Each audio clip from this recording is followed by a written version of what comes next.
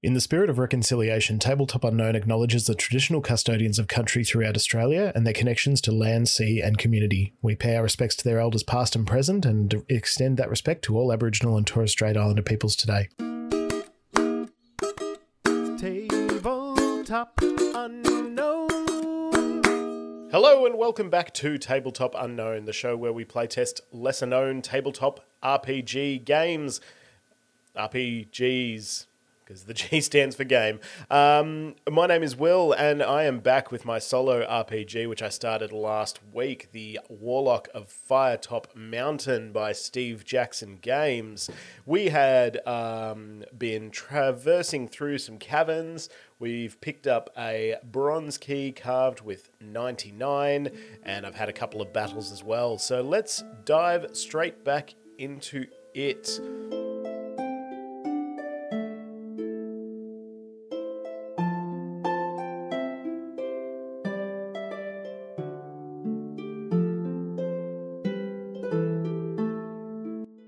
Okay, so I had gotten to the point where I had found the key. I need to add 1 luck point. However, my luck is currently at its maximum value, so I can't add any more, and I need to go to 363. So let's do that now. Further up the passage, on the west wall, you see another similar door. You listen at the door and grimace to hear the worst singing you have ever heard in your life. Do you want to go into the room to investigate this hideous din, or walk on up the passageway? Look, investigating has done pretty well for me so far, so I'm going to investigate. The door opens to reveal a small room. The room is dirty and unkempt. A straw mattress lies in one corner. In the centre of the room is a wooden table, upon which a candle burns, lighting the room with its flickering flame. A small box rests under the table. Seated around the table are 2 small creatures with warty skin, dressed in leather armour. They are drinking some sort of grog, and by the way they stagger to their feet on your arrival, you assume they are very drunk. You may either draw your sword and leap forward at them, or slam the door quickly to run on up the passage. I want to check what's in that box, so I'm going to draw my sword and leap forward at them. The 2 drunken orcs you now face are obviously startled at your entrance. Hey, we're startled. And as quickly as they are able, they fumble around for their weapons. You must attack each one in turn. Their drunkenness allows you to add 1 point to your dice roll when rolling to work out your attack strength during each attack round. Okay, that's cool. So that's giving me the instruction that when I go through my attack rolls to work out who wins each attack, I get to add 1 point to each one, which is really nice. So let's do some dice rolls. Okay, there is 13 for the first orc and 16 for me, but plus 1 is 17. So I attack the first orc. He has a stamina of 4, so I remove 4. I remove 2, so he has a stamina of 2 remaining. Ow! That hurt. And then it's going to, I imagine that they each take a turn now as well. It hasn't told me that. I'm just assuming that it's sort of going in like an order of turn, like your Dungeons & Dragons initiative tracker. So the first orc is going to roll, far out, he's rolled 12, so 2 6s, plus his 5 is 17, and I have an 8 plus 11, which is 19. Oh man, just beat him. Now it's the second orc's turn, so the second orc rolled a 6 and a 5 is 11, and I roll a 6 and an 11 is 17, so again he misses me. Now it's my turn again, and I'm going to attack the second orc. He rolls a 7 and I roll a 19, so I definitely attack. I'm actually going to try pressing my luck now to try and double that score. So I'm going to press my luck. It is successful, so I'm going to take 4 stamina from this second orc, which had 5 to begin with, so now he's down to 1. Oh no, my stamina. And then it's their turn again. So, 11 plus 5 is 16 for the first orc's attack roll, and I am 19, so again he misses. Second orc is 11, and I am 20, so again he misses, and we go back to my turn. So I'm going to attack that first orc again. He's down to 2 stamina. I'm going to try and get rid of that. So 7 plus 5 is 12, and 5 plus 11 is 16. So I hit him, I take a swing, it bites into his shoulder, and he goes down and is not moving. The second orc is still a bit drunk, but notices this and charges at me, swinging his axe. He rolls a 12, and I roll a 14. So he misses me once again.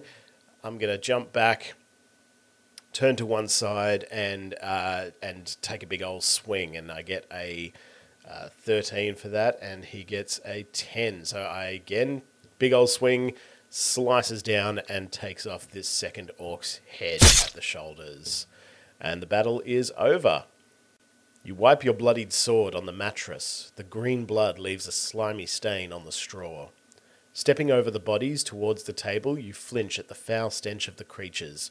You pick up the box from under the table and examine it. It is a small wooden box with crude hinges. The name Farigo di Maggio is inscribed on a brass nameplate on its lid. If you wish to open the box, turn to page 296. If you decide to leave it behind and leave the room, turn to 42. Well, I definitely want to see the box. So 296.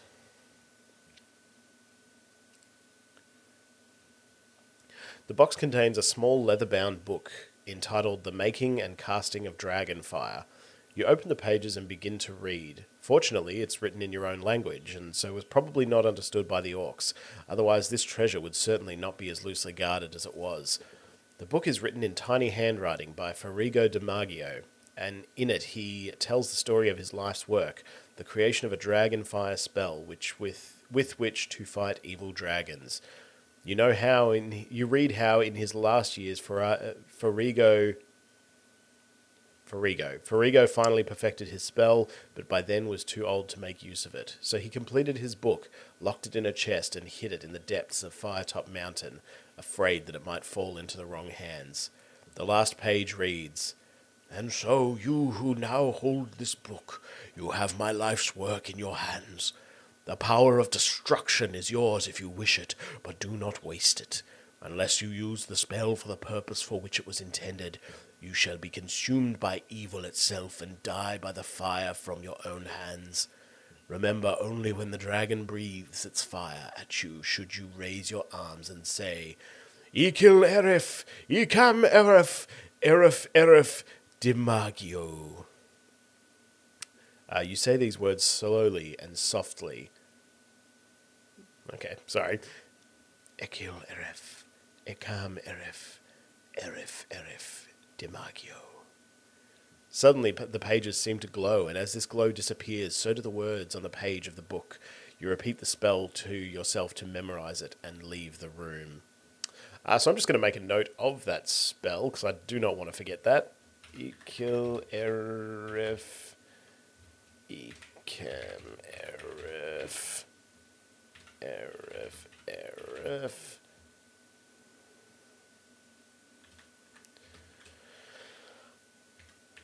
It's unclear if DiMaggio is part of the spell or if it is just like his signature, but it is written right, like the way that the book is sort of structured, the page, the journal entry kind of takes up the whole page, and the spell is just sort of like centered, and it's very, very short. Like each line is just Ikil Eref, next line Ekam Eref, and then DiMaggio is directly under that. So it looks like it's styled as part of the spell, so I guess I'm just going to say it, but I can imagine that this fucker who's just like up in, Firetop Mountain afterlife, looking down at me going, why does he keep saying my name? Why? It's not part of the spell. So I've repeated the spell to memorize it, and I'm leaving the room.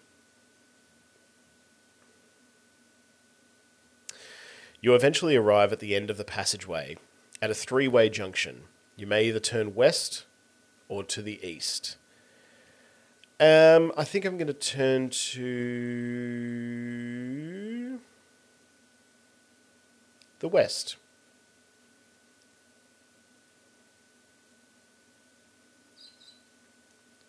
The passage runs straight for several meters and then ends at a wooden door. You listen at the door and hear angry shouting coming from within.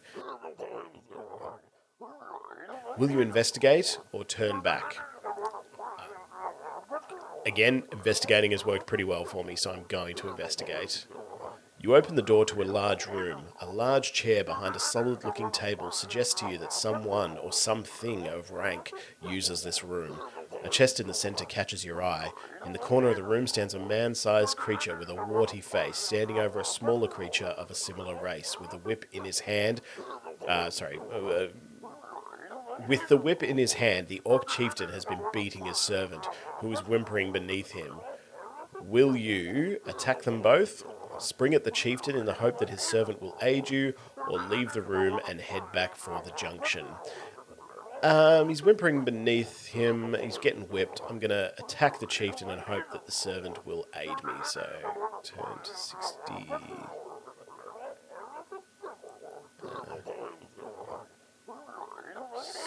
65.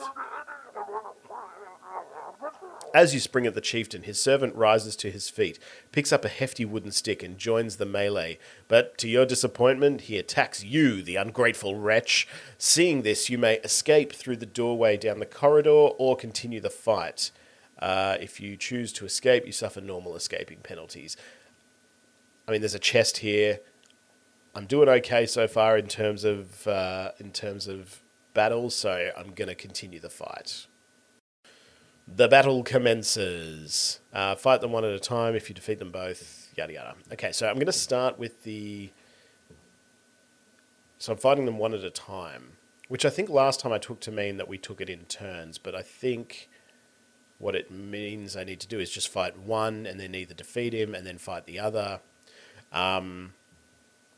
So I'm going to do it that way. So I'm going to engage the Orc Chieftain straight up because the Orc Chieftain was who I was attacking originally.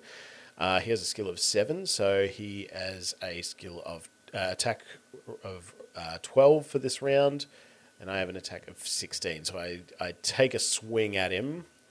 I forgot to reduce my luck last time I pressed my luck too, so I'm going to push that to 9.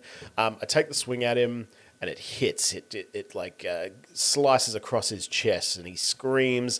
And I'm going to press my luck to try and follow up with a backhanded sort of.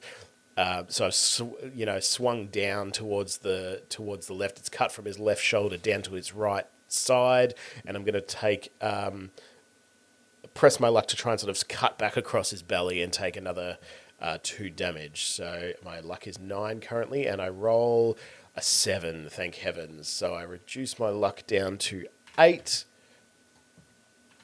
and that is successful. As I sort of cut down across his side from his left shoulder to his right side, I then sort of turn my wrist and slice back across his belly, taking another 2 damage. So he is down to 2 stamina already, and he is going to take... he's going to sort of swing this great whip that he has and try and catch me across the face with it. He has 14, and I have...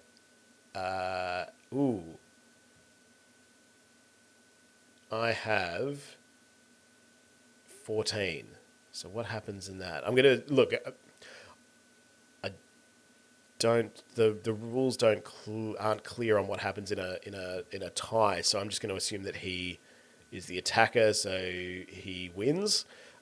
He catches me across the face with the whip, temporarily blinding me, and I reduce my stamina by 2.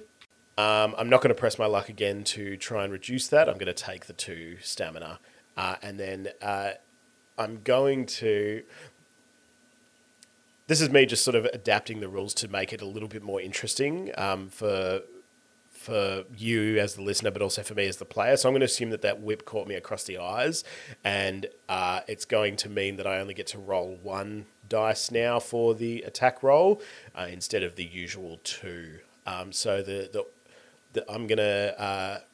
It's my turn attacking now. So the Orc Chieftain gets 11, and I get 16. So I was quite lucky, I guess, in my initial rolls that my skill roll was very high, which is great. So I still managed to through the blood that is sort of dripping down into my eyes from my forehead where the whip has caught me. I still managed to hit the Orc Chieftain and just sort of run my sword straight through his chest. And he falls to the ground dead. And now the servant has his wooden staff, which he picked up, and is swinging it towards me. And he's going to attack me while I am just sort of recovering from this battle with the chieftain. And he gets 15 on his skill roll. And because I'm still blinded, I'm only going to roll 1, and I get a 16. So he, even though he's sort of swinging at me, he's making enough noise that I manage to duck out of the way, and the staff just sort of sails overhead. And I am going to attempt to sort of turn, and as I pull the sword from the chieftain, just go straight into taking this servant's head clear off, which is going to take a successful attack roll. And it's going to take a pressing my luck. So let's go with the attack roll first. So the servant gets a 13, and I get a 17.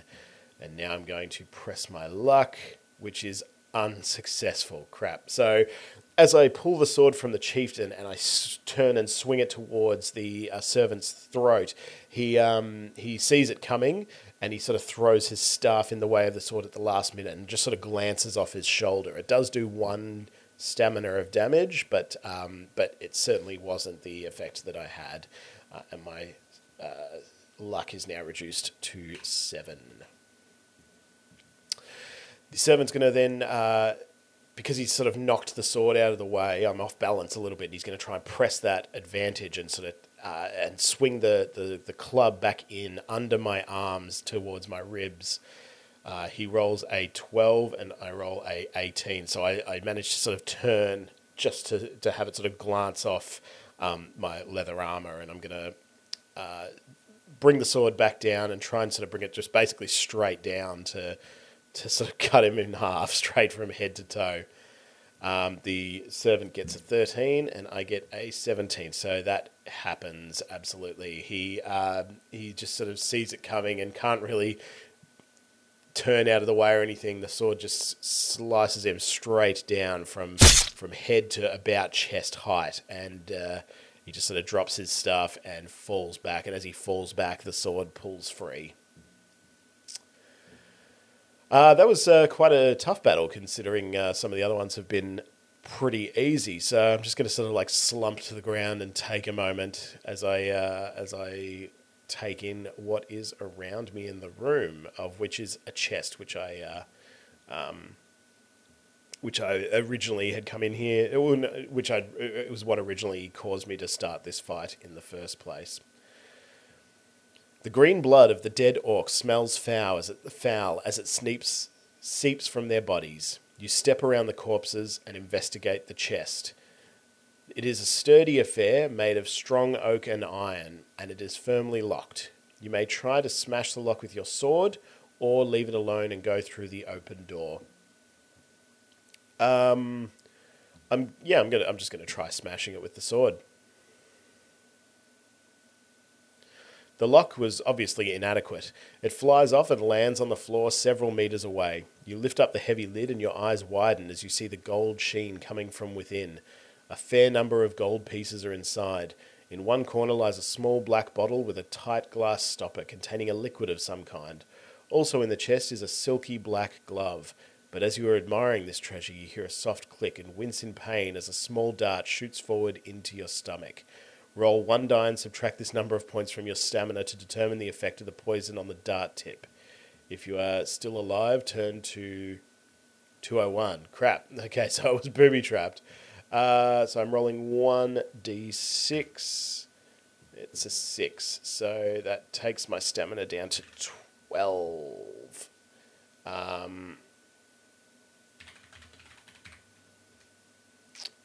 But I am still alive. So I'm turning to 201.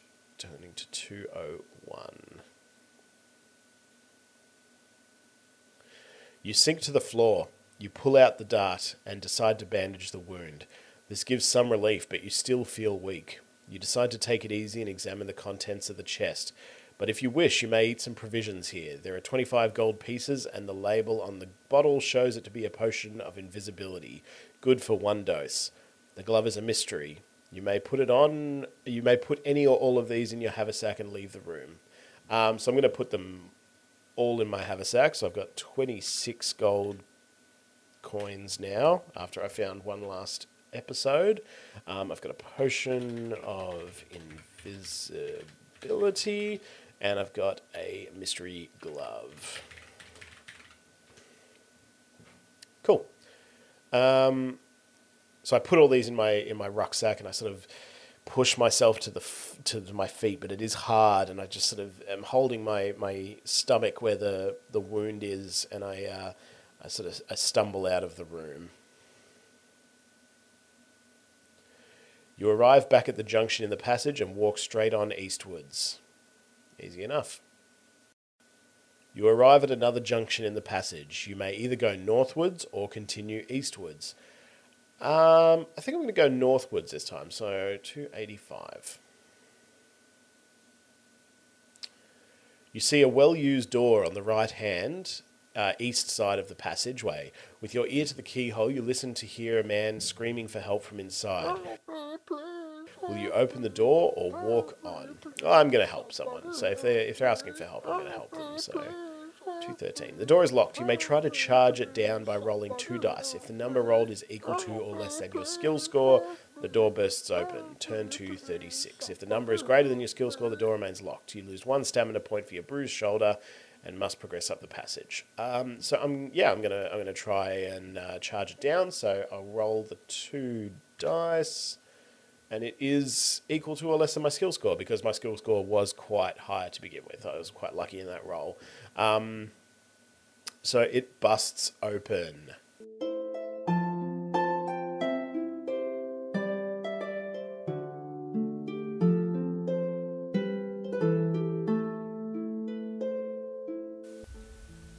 Listeners, I think I'm actually going to call it there for not only this session, but also this campaign.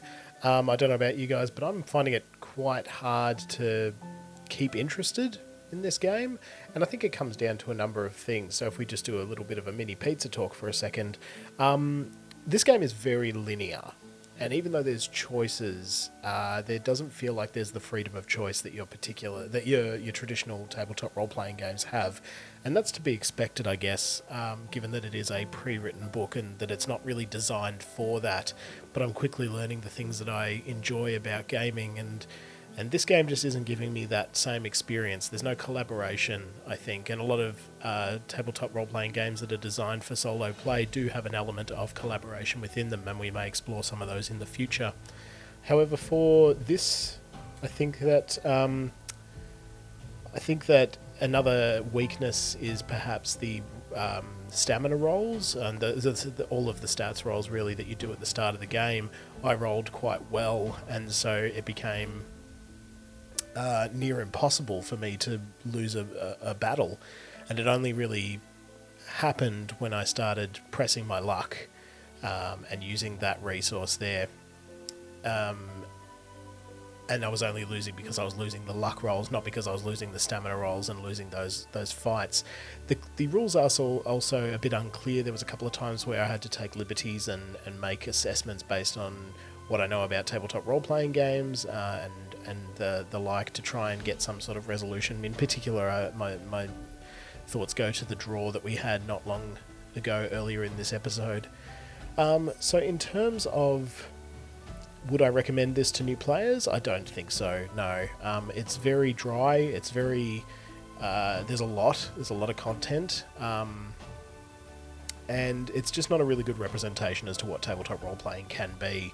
If I was perhaps speaking to a younger player who hadn't experienced any of the old school choose your own adventure books or anything like that, maybe I would recommend it to them, but I certainly wouldn't really be recommending it to anyone else under any other circumstances. So I'm going to call it there, because I don't like this game and I don't want to keep playing it. I'm going to be completely honest with you. But look, thank you very much for joining me on this little journey and this little experiment. Our next season is going to be covering Cyberpunk Red, and that should be out sometime early January. Have a very safe and merry holiday, whatever you celebrate. Make sure it is safe and with your family and friends, and until next time.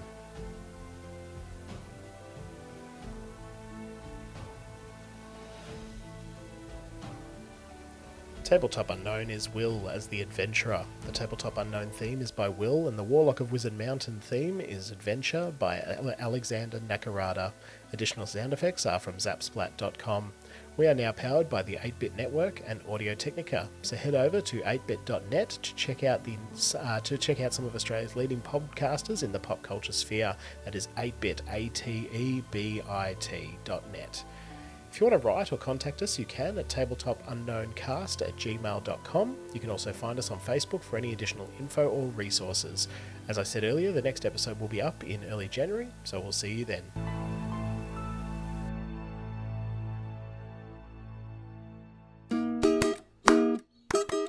Tabletop Unknown.